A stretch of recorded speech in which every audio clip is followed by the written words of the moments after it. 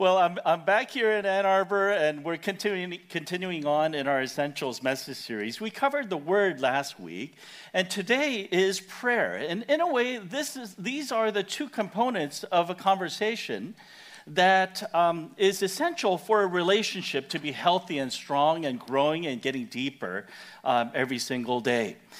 It's a heart-to-heart connection. And in case of our relationship with God, what we have is God's words is His words to us, and then our words back to Him in the form of these prayers are the response. So there you have that conversation. And if God's word is number one, first place, then the second place is prayer. And no wonder many of the Christians have said word and prayer is like bread and butter, right? Bread and butter of Christian life and flourishing. And relationship with God, that ought to grow, that ought to get deeper and closer, a closer fellowship with God. And that's what we all want. And it's not just like giving you a guilt trip, like you ought to pray. But it's more than that, because it's the content of the prayer that should make us as Christians very different. In fact, Jesus includes it in his Sermon on the Mount message series. Okay, so he had that most famous Sermon on the Mount in Matthew chapter 5, 6, and 7, where he inserts this note about prayers being the notable distinctive that distinguishes those in the kingdom of heaven who are followers of Jesus Christ versus anyone else out there who may be uttering up prayers, quote unquote. But these are prayers not to our Heavenly Father. And so let's go ahead and take a look at Matthew chapter 6, verses 5 through 8. We'll take this first, and then we'll take a look at the actual sample prayer that Jesus gives us. And when you pray, you must not be like the hypocrites, for they love to stand and pray in the synagogues and at the street corners, that they may be seen by others. There's a different motivation there. Truly I say to you, they have received their reward. But when you pray, go into your room and shut the door and pray to your Father who is in secret. And your Father who sees in secret will reward you. And when you pray, do not heap up empty phrases as the Gentiles do, for they think that they will be heard for their many words. Do not be like them, for your Father knows what you need before you ask Him. Now, as I start off, and we'll pause there for a moment before we get to the Lord's Prayer. In verse 8, Jesus says, do not be like them. And this verse, Matthew chapter 6, verse 8, according to the great theologian John Stott, he says this is the key to the entire Sermon on the Mount. Because the whole Sermon on the Mount is given to potential followers of Jesus Christ, the people in the kingdom of heaven, and they should be very different from all of the other people of this world. And this them, do not be like them. Who are the them? In verse 7, it says here, these are the Gentiles who heap up empty phrases. They think that, prayer is a lot of words to God, like thank you, Lord, Heavenly Father, Jesus. All of these kinds of words, and maybe even flowery words and sentiments. But the Gentiles, those are the groups of people back in those days who did not have the proper understanding of God. They did not know God personally. They didn't have a personal relationship with the Heavenly Father. And one of the ways in which this comes out is that they don't understand who God is. They think that God could be fooled. Because it says there in verse 5, right? When you pray, you must not be like the hypocrites. Because the hypocrites are praying to a God that they think can't see their hypocrisy. That just when they're lifting up these holy words of prayers, that God is pleased with that, and God is blind to all of the other actions and motives and the deceitfulness and the evil and the sin that's prevalent in their lives. They think that God is fooled, that God doesn't know. To which Jesus here says, our Heavenly Father is actually very different from that. God knows. God sees. And in fact, in verse 8, it says, do not be like them, for your Father knows what you need before you ask him. Now, this is a curious statement that I'm going to pause for a moment and address, because some of you might be thinking, okay, so if God knows what I need even before I lift up any prayer, then what would you say, filling in the blank? Then why should I pray? It's just empty words. It's just waste of words, right? Because if God knows that I need some help with my test, okay? You guys all, do I hear an amen?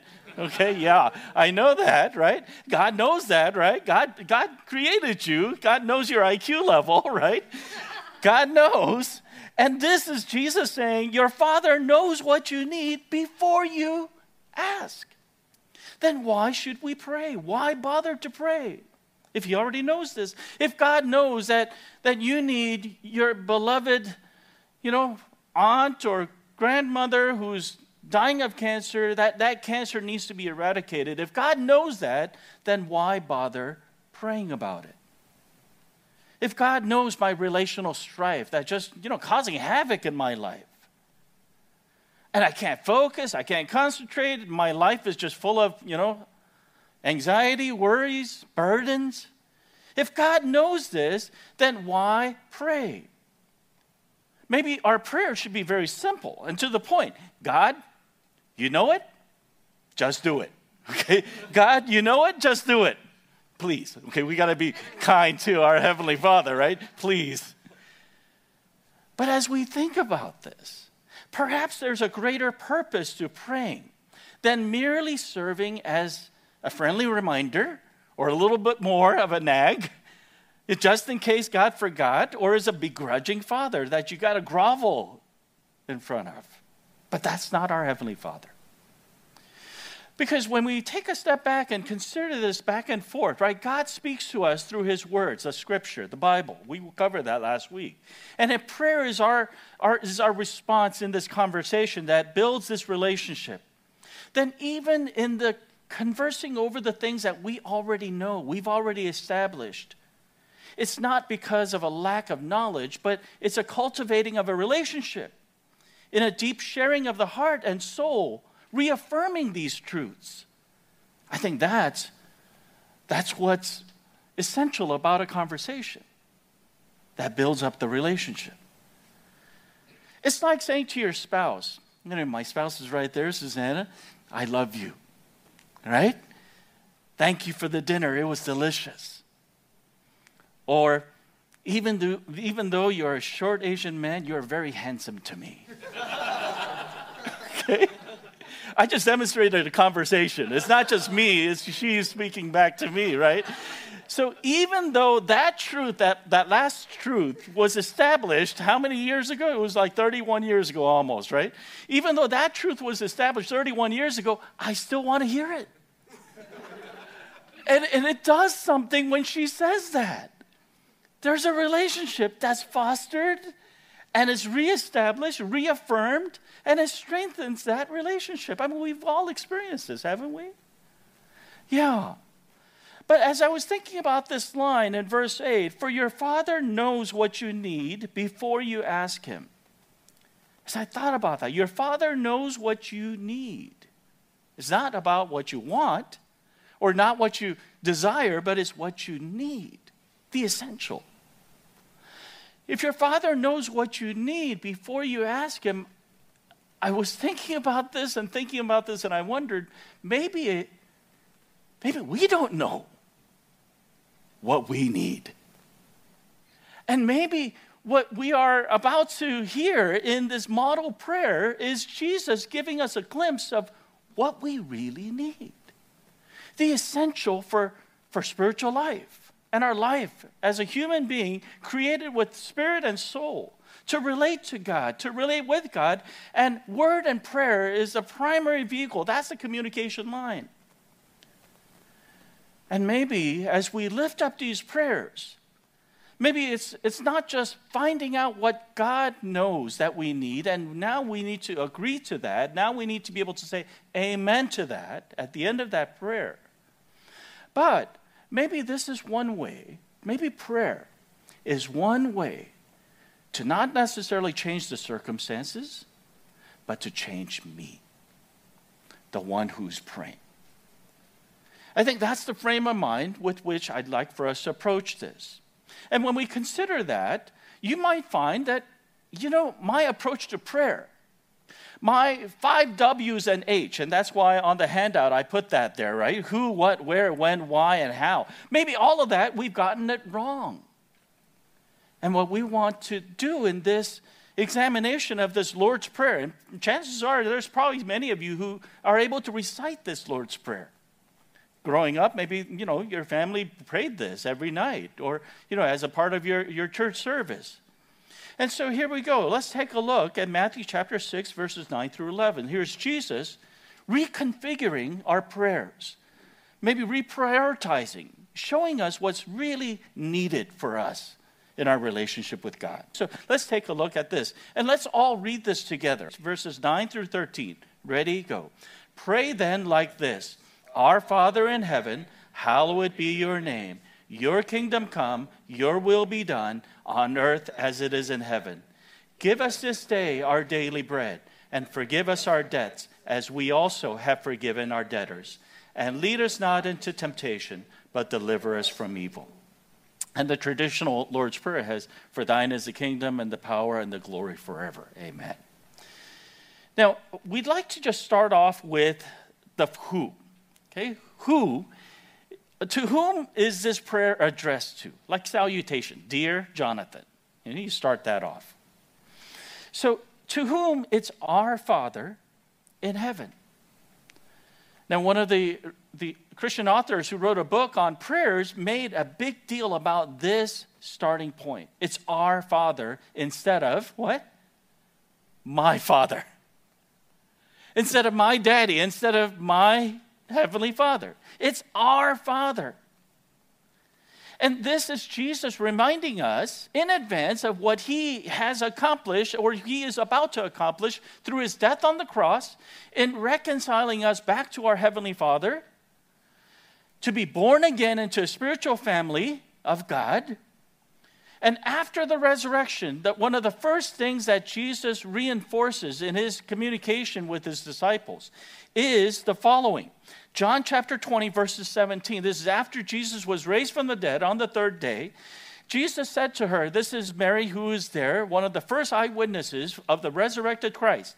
Jesus says, do not cling to me, for I have not yet ascended to the Father. But go to my brothers, those disciples, right, who are following him. Go to my brothers and say to them, I am ascending to my Father and your Father. It's not just my Father. It's your Father too. My death on the cross that provided a way for you to be reconciled back and be enfolded into the family of God, into the kingdom of heaven, then my Father is your Father now. To my God and your God. In Matthew chapter 28, verse 10, Jesus said to them, do not be afraid. Go and tell my, what? Brothers to go to Galilee, and there they will see me. Before this point, he was addressing them as my disciples or my servants. Now it's leveled up. This relational connection is not of a master and a servant or a discipler and a disciple. It's we are brothers of the same Heavenly Father. Perhaps this is why Jesus, in starting off this prayer, is who is God? He is our Father. Our Father, as we are part of the one same family of God. And this does something to our prayers. Think about it. Because oftentimes we go to God in prayer with what? My burdens. I feel discouraged. Or my problems, or me, I got issues. And God, I need you to help me. Now, Jesus is saying, hold on for a moment. Let's remember the who first. It's our Father. And that resets my prayers. Because it's not just about my needs, but it's about our needs. And you'll notice this as we go through all of these different lines in this Lord's Prayer example. There's so much of the pronoun of we, us, our, instead of me, myself, and I. And so Jesus' prayer from the get-go starts to change our prayers, starts to change the focus of our needs and the burdens. The second thing is what? The second thing is God's honor. That's what we should be praying about first. God's honor, and then God's rule and God's will to be carried out. Now, we find this in verse 9, because it just started off with our Father in heaven, right? Our Father in heaven. And then we read, hallowed be your name. Now, this is one of those words, hallowed, where is it like Halloween? Or what is this? I mean, we don't use it much. And so what is hallowed? Hallowed is to make holy. To make holy. To honor as holy. And so if we are called to pray like this, that God is really about you first and foremost. And it's not about my needs and my reputation. It's about your name. It's about God's name. And God's reputation and God's character. It's not about me, and it's not even about us. It's about God, most of all. This should change our prayers, because it clashes against the core of our sin and our selfishness that's so preoccupied with me, myself, and I.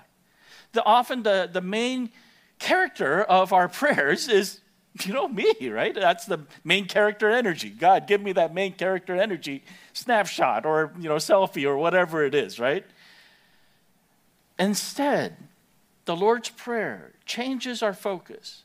That now, what we should be most caring about, most worried about, most consumed with is God's name, God's reputation, God's character, that it is elevated to this holy state to make holy his name. And one of the things that we notice as we follow along in Jesus' prayer is that as we pray these lines, it does something. It triggers some memory of what now I need to do, how I need to change. Because when we think about God's name, if you're a Christian, you're carrying the name of Jesus Christ. As a Christian, I am carrying the name of Jesus Christ. Some places you have a name tag, right? You got Jackson, Grace, And sometimes when you go after Sunday church and you forget to take your name tag off and you walk into like Chick-fil-A or something like that, there's thank you, Jackson. It's like, how does he know? Well, it's because of the name tag. But if you were to write on your name tag, and maybe one of these days we will do this and give it a try. It's like, I am a follower of Jesus Christ. Okay? And if you're wearing that name tag, I think you will behave a little bit differently. Wouldn't you say? Right? If you remember that you have that on the tag, right? Because everyone who watches you, everyone who sees you, everyone who listens to your tone of voice or the words that come out of your mouth, they're going to attribute it to Jesus Christ, who is your master and Lord, controller over all. Then you're going to behave in a different way. You're going to behave in a way that's going to honor the name of Jesus Christ, right? Isn't that our heartfelt desire? And that is what our thoughts are going to be triggered to as we pray this prayer, even as we pray this first line, Our Father in heaven, hallowed be your name. Man, I bear the name of Jesus, the one who loved me and gave himself for me. I need to honor and make holy that precious name, especially in this day and age where that name is used as a curse word, in a derogatory sense. How much more we need to conduct ourselves, Lord, change my life to be honoring to you. You see how the prayer starts off like this? And it involves us. It's not just changing our perspective of who God is and what our priorities are. It actually circles right back to us. And so the next line here in verse 10, it says, your kingdom come, your will be done. And I think that's the way that our lives can actually be honoring to God. When your kingdom come, your will be done on earth as it is in heaven, what that reminds us is that in heaven, God's will is carried out 100%. 100% of the time. There's no pushback, there's no resistance, there's no friction, because there's no sin. There's complete trust, there's complete yieldedness, there's complete surrender, there's complete lordship. And so in heaven, God is ruling as King and Lord 100%. And when we pray this prayer, your kingdom come, your will be done on earth right now, here in the between, right? Here and not yet. I want you to be the king, the one and only king. That's what this whole phrase, your kingdom come, this is dealing with. Jesus is giving a message series on the kingdom of heaven is like. And he's going through all of these different aspects. And one of the things about the kingdom of heaven is there is one king, one ruler, one Lord over all. And when we pray this prayer, and when we align our lives in surrender to this one benevolent Lord and King, our Savior and Lord Jesus Christ, then we have a good chance of honoring God's holy name. Now, embedded in this is the next thing, and that is where your will be done. Where? On earth. Here, where it's really hard to live out a God-honoring life. But I think this is where our prayers, we haven't even gotten to the help me with my test, right? We haven't even gotten to, help my sick family member or my financial crisis or whatever it is. It's about, I want your reign to be here on earth, everywhere, in fact. Because one day when I get to heaven, God, you're going to reign 100% in my life. Why not now? I yield to you. I am no longer going to take control as king or queen. I want to put down my crown at the foot of the cross. You are king. You are sovereign. Calling the shots. Dictating what I do in all of my life while I am here on earth. As we continue on, we also read in verse 11, now we get to some of the requests. But get this, it says, give us this day our daily bread. There's a few interesting things to note here. It's once again, look at the pronoun. What is it? Give us. Give us this day our daily bread. It's not give me, right? Give me, but it's us. It's not just concern for my own need, my own wants, my own desires, but our needs together, interceding for the needs of others, looking around at the needs of others. And that's a good thing, because otherwise, if you're rich and you got all your needs met, then you're not called to pray. But as long as we have one another, and there's another person within our community, within humanity that needs food, or substance, or help, or love, then we could lift up these prayers. Our prayers are for one another's needs. And as we pray for one another's needs, then that's going to do something to us. If you have a conscience, if you have a conscience and you're praying this prayer, give us this day our daily bread, and you have some, and your brother or your sister is in need of some resources or whatever it is, then you're going to now, through that prayer, you're going to change your life. And guess what's happening? Man, if God, through the Holy Spirit's prompting, even through that prayer being lifted up, prompts you to do something like that, that answers the very prayer that you lifted up. God involves us not just in sharing these prayer requests, but God calls us, beckons us to be the very answers to these prayers that we have some way and capacity to answer and to meet those needs. Notice that it's bread. And that's just a basic necessity of life. No frills, no thrills, just basic nutrients, right? Everything else is bonus. When Jesus calls us to pray for our daily bread, I think this also does something. Because as I am praying, Lord, give us this day our daily bread, the bare necessities. You know what that triggers a reminder of? I got more than bread. I got more than bread. That dinner roll is one of the things that you put on the side of the plate, right? We got brisket, depending on where you're from, you got all kinds of other stuff. I mean, bread is a basic necessity, but God has given us so much more. And even as we pray for this, it lends itself to other kinds of prayers of thanksgiving. God, thank you that you have given me so much more than just my bare necessities of survival. And in fact, there's been many a nights that I've slept with a full stomach. Whereas there's people out there in the world go through hungry at night, crying, because they don't even have this basic bread.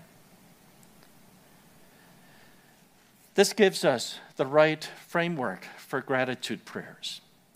Also, this gives us the frequency. Give us this day our daily bread, and that gets us to the when.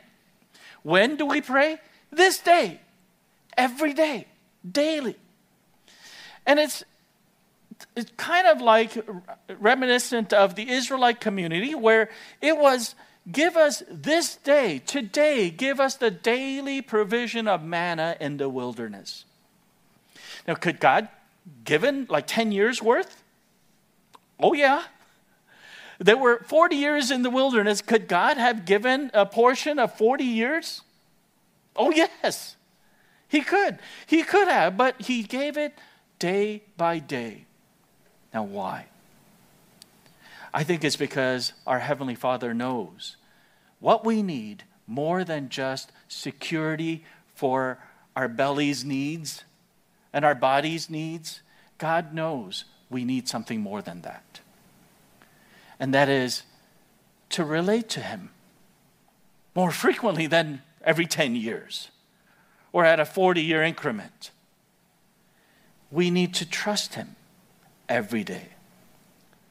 Lest we set our security on these other things, the storehouses of grain, all of the resources that's in your safety, safe deposit box or in your account or portfolio. I remember when our family moved to Davis as a part of our first church plant team many, many years ago, decades ago, and we were just working bivocational ministers, and I was working as a lecturer in the chemistry department at UC Davis. And as a lecturer, this is not a tenure-track professorship. This is term-by-term employment.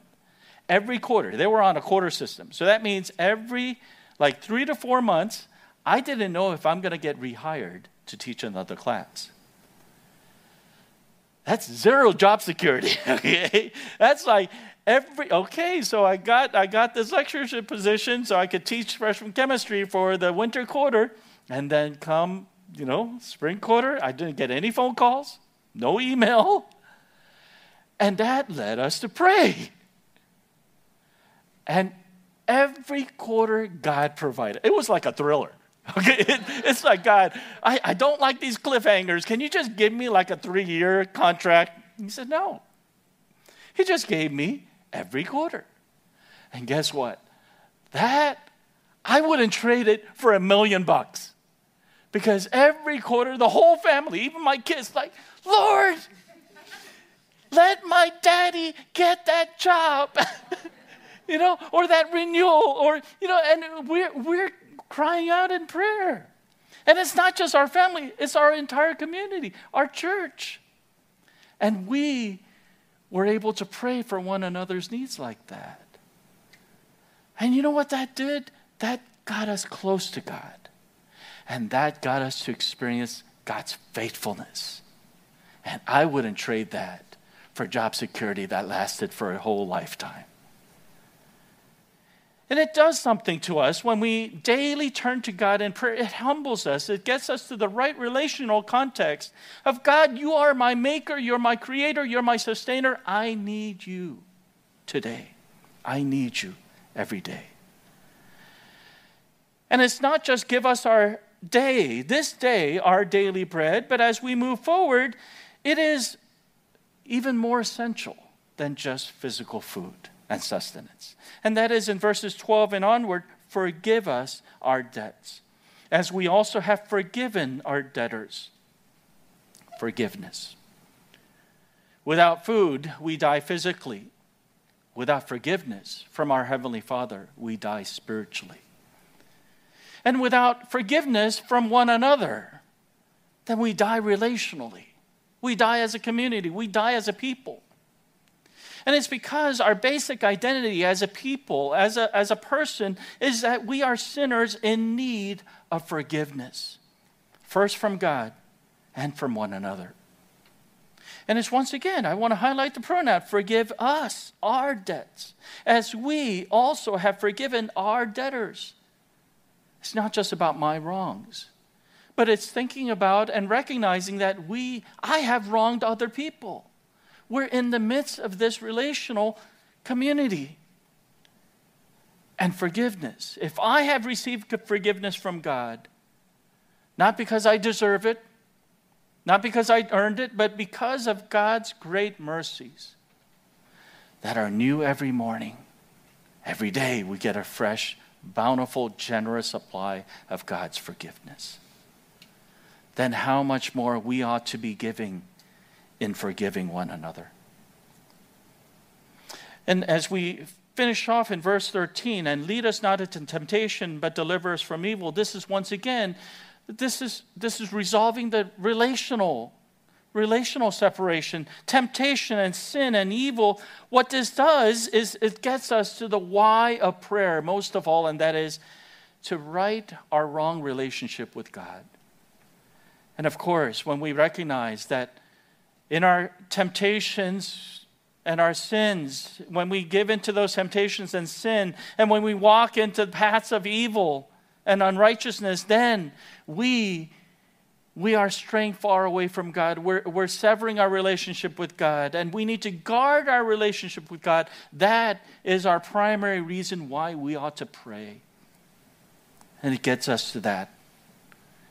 As Jesus ends this model prayer, to consider all of the ways in which things and activities and the things that we do and even the people that we hang out with, does it damage our relationship with God? Is it a path of temptation for you and for me? And if so, if we're praying this prayer, how could we continue to walk down that path, knowing that it's going to end with the greatest evil of all, and that is a relationship that's severed from God? That damages our relationship with God. That doesn't honor God's name, but drags it through the mud.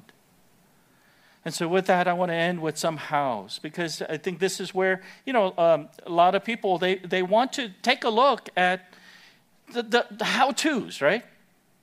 And I just want to throw out a few of these things, and I've just captured it in terms of prioritize, passionate, and persevere. Okay, so I just want to give you some glimpses of how Jesus gave us examples, and some examples from Scripture as well. Prioritize. First of all, I think this is one of those things where you could have the greatest of intentions, and even at the sermon, you could be nodding and saying, amen, I wholeheartedly agree, and I'm going to pray. If you don't prioritize it, you're not going to pray. Take a look at Jesus. He's in Mark chapter 1, verse 35, and rising very early in the morning, while it was still dark, he departed and went out to a desolate place and there he prayed. He was the busiest person of all, and yet he prioritized.